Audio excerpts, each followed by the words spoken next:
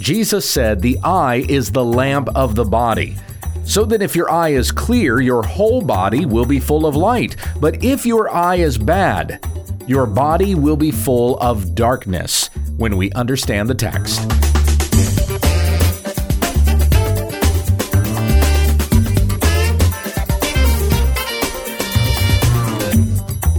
This is When We Understand the Text, a daily Bible study in the Word of Christ. For He is before all things, and in Him all things hold together.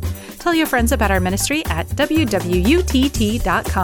Hey, once again, it's Pastor Gabe. Thank you, Becky. Back to our passage today in the Sermon on the Mount. We're in Matthew chapter 6, verses 19 to 24. And I'll begin reading here that section from the Legacy Standard Bible. Hear the word of the Lord. Do not store up for yourselves treasures on earth, where moth and rust destroy, and where thieves break in and steal.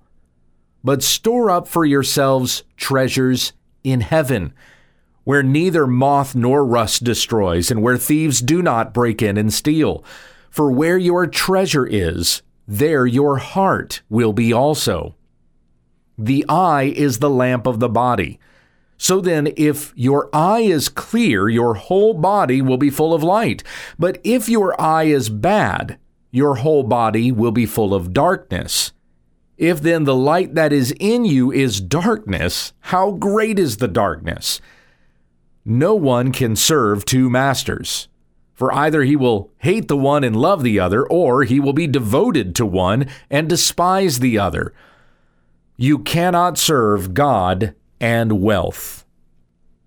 We get to part 2 of the sermon today entitled Treasures in Heaven, focusing on that next part, those 3 verses, 22, 23, and 24, that begins with Jesus saying the eye is the lamp of the body.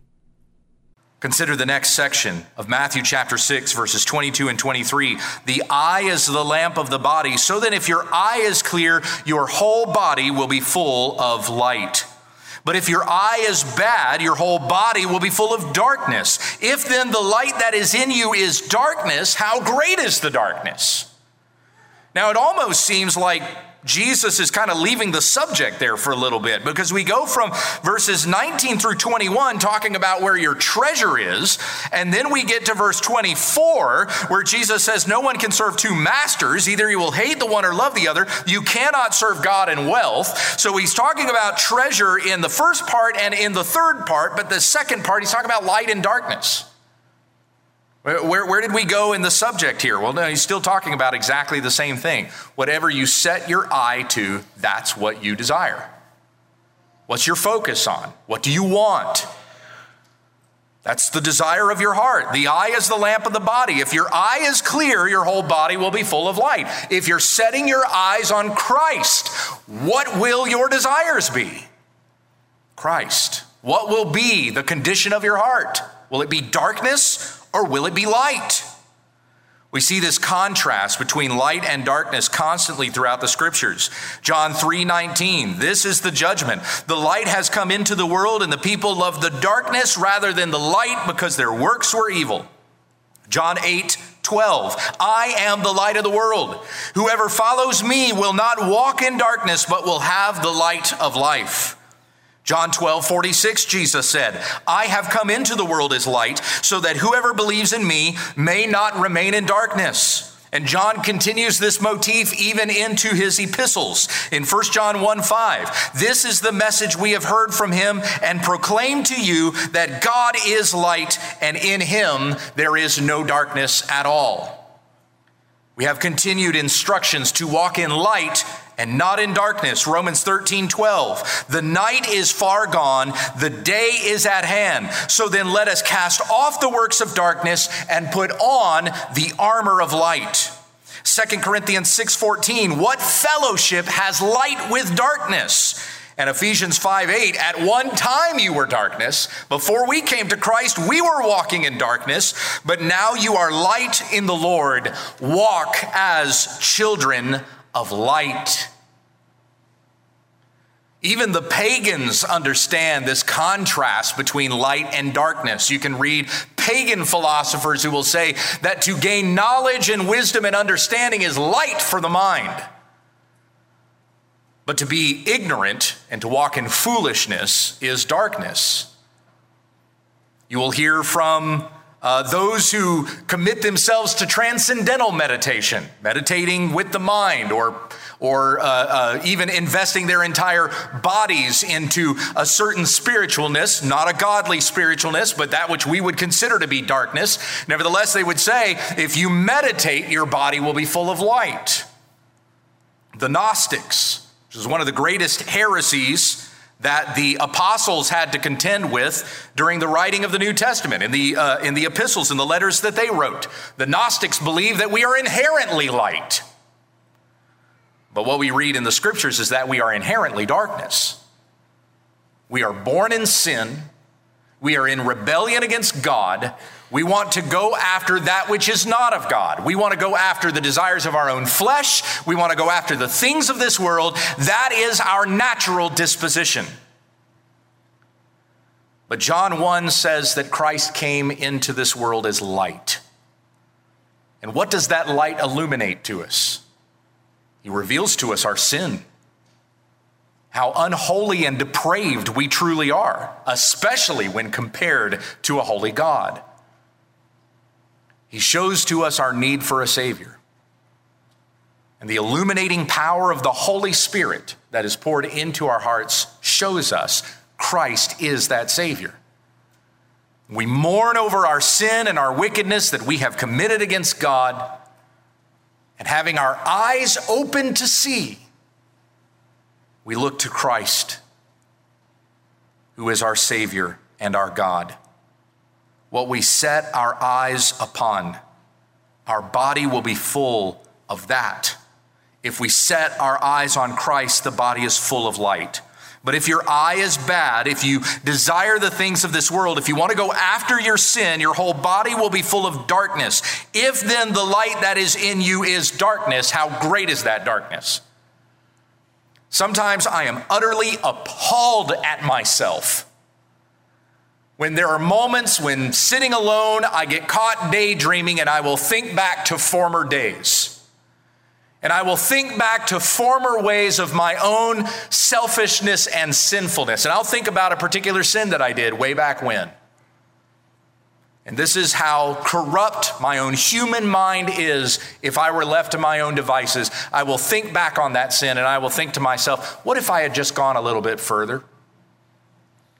What if I had gone ahead and enjoyed that sin then? Because I certainly couldn't do it now.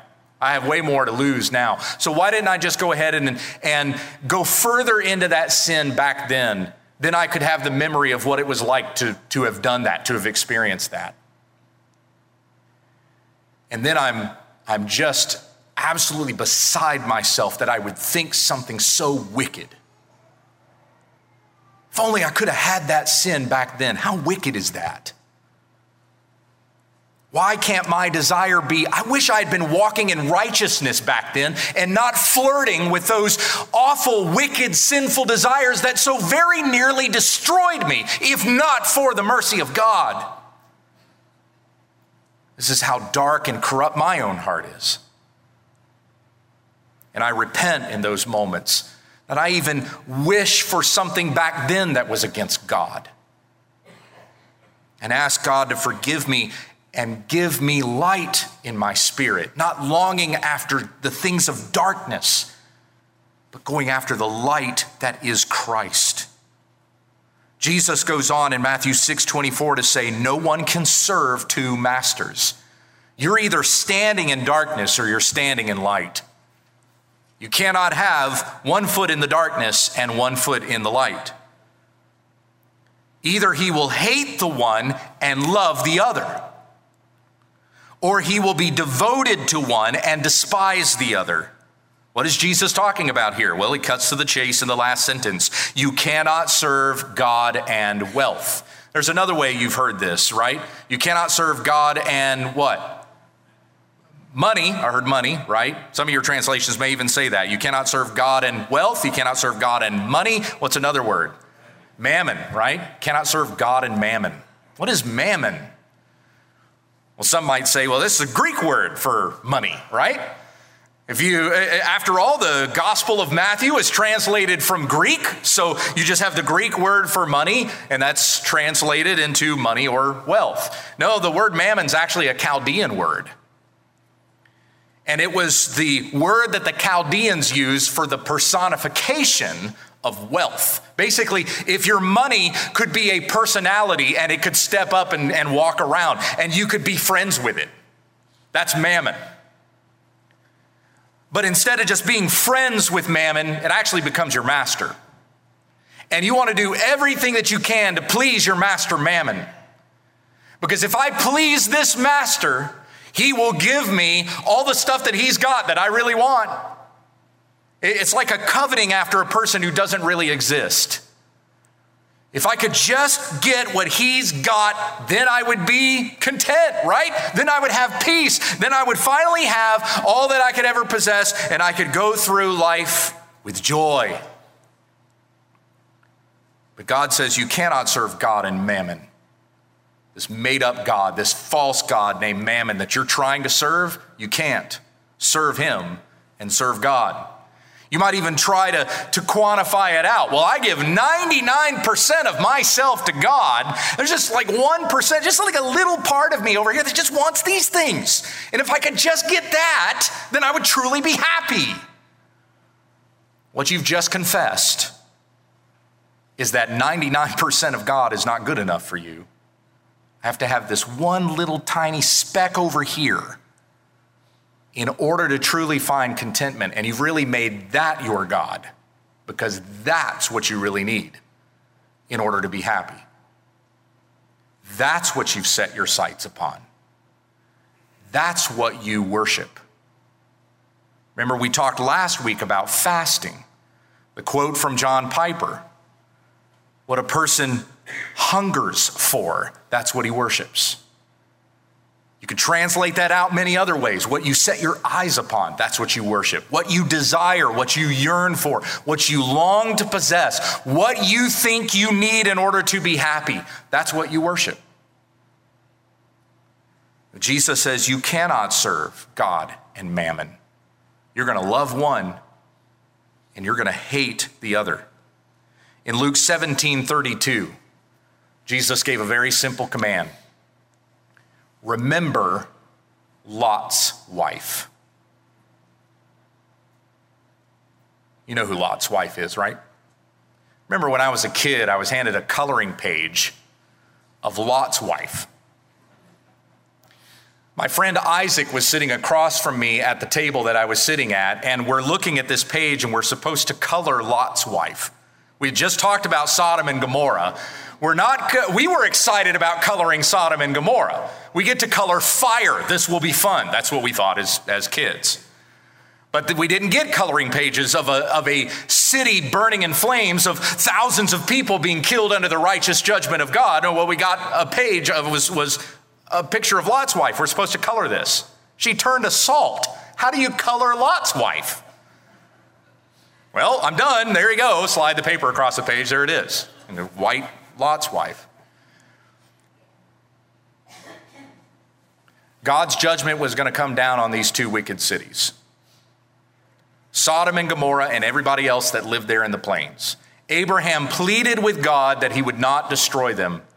He begged, God, if there's 50 righteous people there, will you destroy the righteous with the wicked?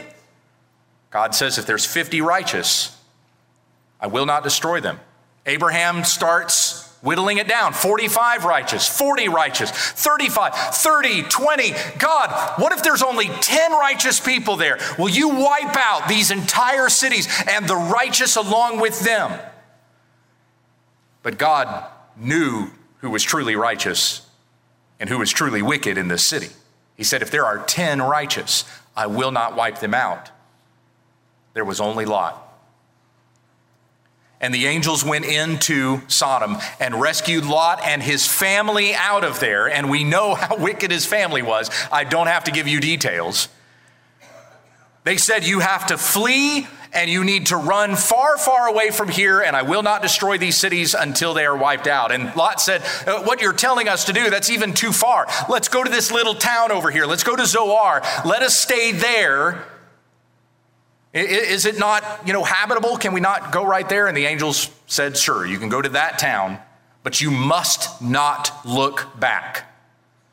And as they were fleeing the cities, as the judgment of God was raining down on these two wicked cities, Lot's wife looked back. She stopped and looked at the judgment that was coming down upon these wicked places, and she turned into a pillar of salt. Because the desire in her heart was not for the salvation of God that was being given to her. The desire in her heart was for the cities that were coming into destruction. And she would rather have had that than the salvation of God. And so Jesus says, remember Lot's wife. My friends, we are presently fleeing cities of destruction. As we are in Christ, we are running to salvation, and we are running away from the wrath of God that is coming against this fallen world. And this world is so wicked. If you don't see that, it might be because you still want the stuff of this world. What the LGBTQ movement wants to do to your kids is so evil and so bad, it would make Sodom and Gomorrah blush. That's how wicked this world is. Don't desire it. As we are fleeing the destruction that is to come, we are passing people on the way who are walking to the cities of destruction, like Christian in Pilgrim's Progress. May we say to them, flee from the city of destruction. Come with us to the celestial city, Jesus Christ, who is our Savior, who died on the cross for our sins, who rose again for our justification, who is ascended into heaven where he has promised us, I am preparing a place for you. And if our desire is Christ, we are saved from the destruction that is coming against this world of judgment. Sodom and Gomorrah serve even as examples, it says in Jude verse 7, of the punishment of eternal fire that is to come. Flee from the judgment. Go to Christ. Cling to him. Hold fast. He is our salvation in these wicked days. Remember Lot's wife. In 1 Timothy chapter 6, we read in verse 17, command those who are rich in this present age not to be haughty or to set their hope on the uncertainty of riches, but on God who richly supplies us with all things to enjoy. The wonderful things that we can enjoy in Christ are not just for the eternity that is to come, though that is the wonderful, precious promise that we should hold dear to our hearts even as we live in these present days. But the joy that is in Christ Jesus is something that we can enjoy even now. He is our contentment. He is our peace. Paul goes on to say, command them to do good, to be rich in good works, to be generous, and to be ready to share, storing up for themselves the treasures of a good foundation for the future, so that they may take hold of that which is life indeed. Earlier in 1 Timothy chapter 6, verse 6, Paul said, godliness is actually a means of great gain when accompanied by contentment. For we have brought nothing into the world, so we can take nothing out of it. And if we have food and covering, with these we shall be content. But those who want to get rich fall into temptation and a snare and many foolish and harmful desires, which plunge men into ruin and destruction. And you've heard this verse many times. For the love of money is a root of all sorts of evils, and some, by aspiring to it, have wandered away from the faith and have pierced themselves with many griefs. My friends, I stand here this morning to tell you that there is a solution to your griefs. There is a joy to your pain. There is a hope in your suffering. There is forgiveness for your sin. There is righteousness that covers over your wickedness. And it's in Christ. And you set your eyes on Christ. You set your heart upon Christ. You do whatever it takes to put off this world that you may put on Christ, and you will have life everlasting. If you are here today and you don't know Christ, then I pray that you will remain, you will talk with me, you will visit with Andrew, you'll talk with David, you'll talk with Mark, any of the pastors, Doug, any of the Sunday school teachers, because we would love to share with you what it means to be a Christian and a follower of Christ, to know that you're saved from the destruction and the wrath of God that is to come, and we have eternity above where Christ is, forever with God in glory. Let's finish there with prayer. Heavenly Father, we thank you for your goodness toward us. Forgive us our sins. Search us out, find any hidden faults. May we be convicted of our sins so that we may come before you and repent and be washed clean. That we may open our eyes and look upon Christ and the darkness in us be vanquished. Fill us with light. May our desire be Christ and our hearts set heavenward where Christ is. It's in Jesus' name that we pray. Amen. This has been When We Understand the Text with Pastor Gabriel Hughes. For all of our podcasts, episodes, videos, books, and more, visit our website at WWUTT.com. If you'd like to submit a question to this broadcast, or just send us a comment, email whenweunderstandthetext@gmail.com. And let your friends know about our ministry. Join us again tomorrow as we grow together in the study of God's Word, when we understand the text.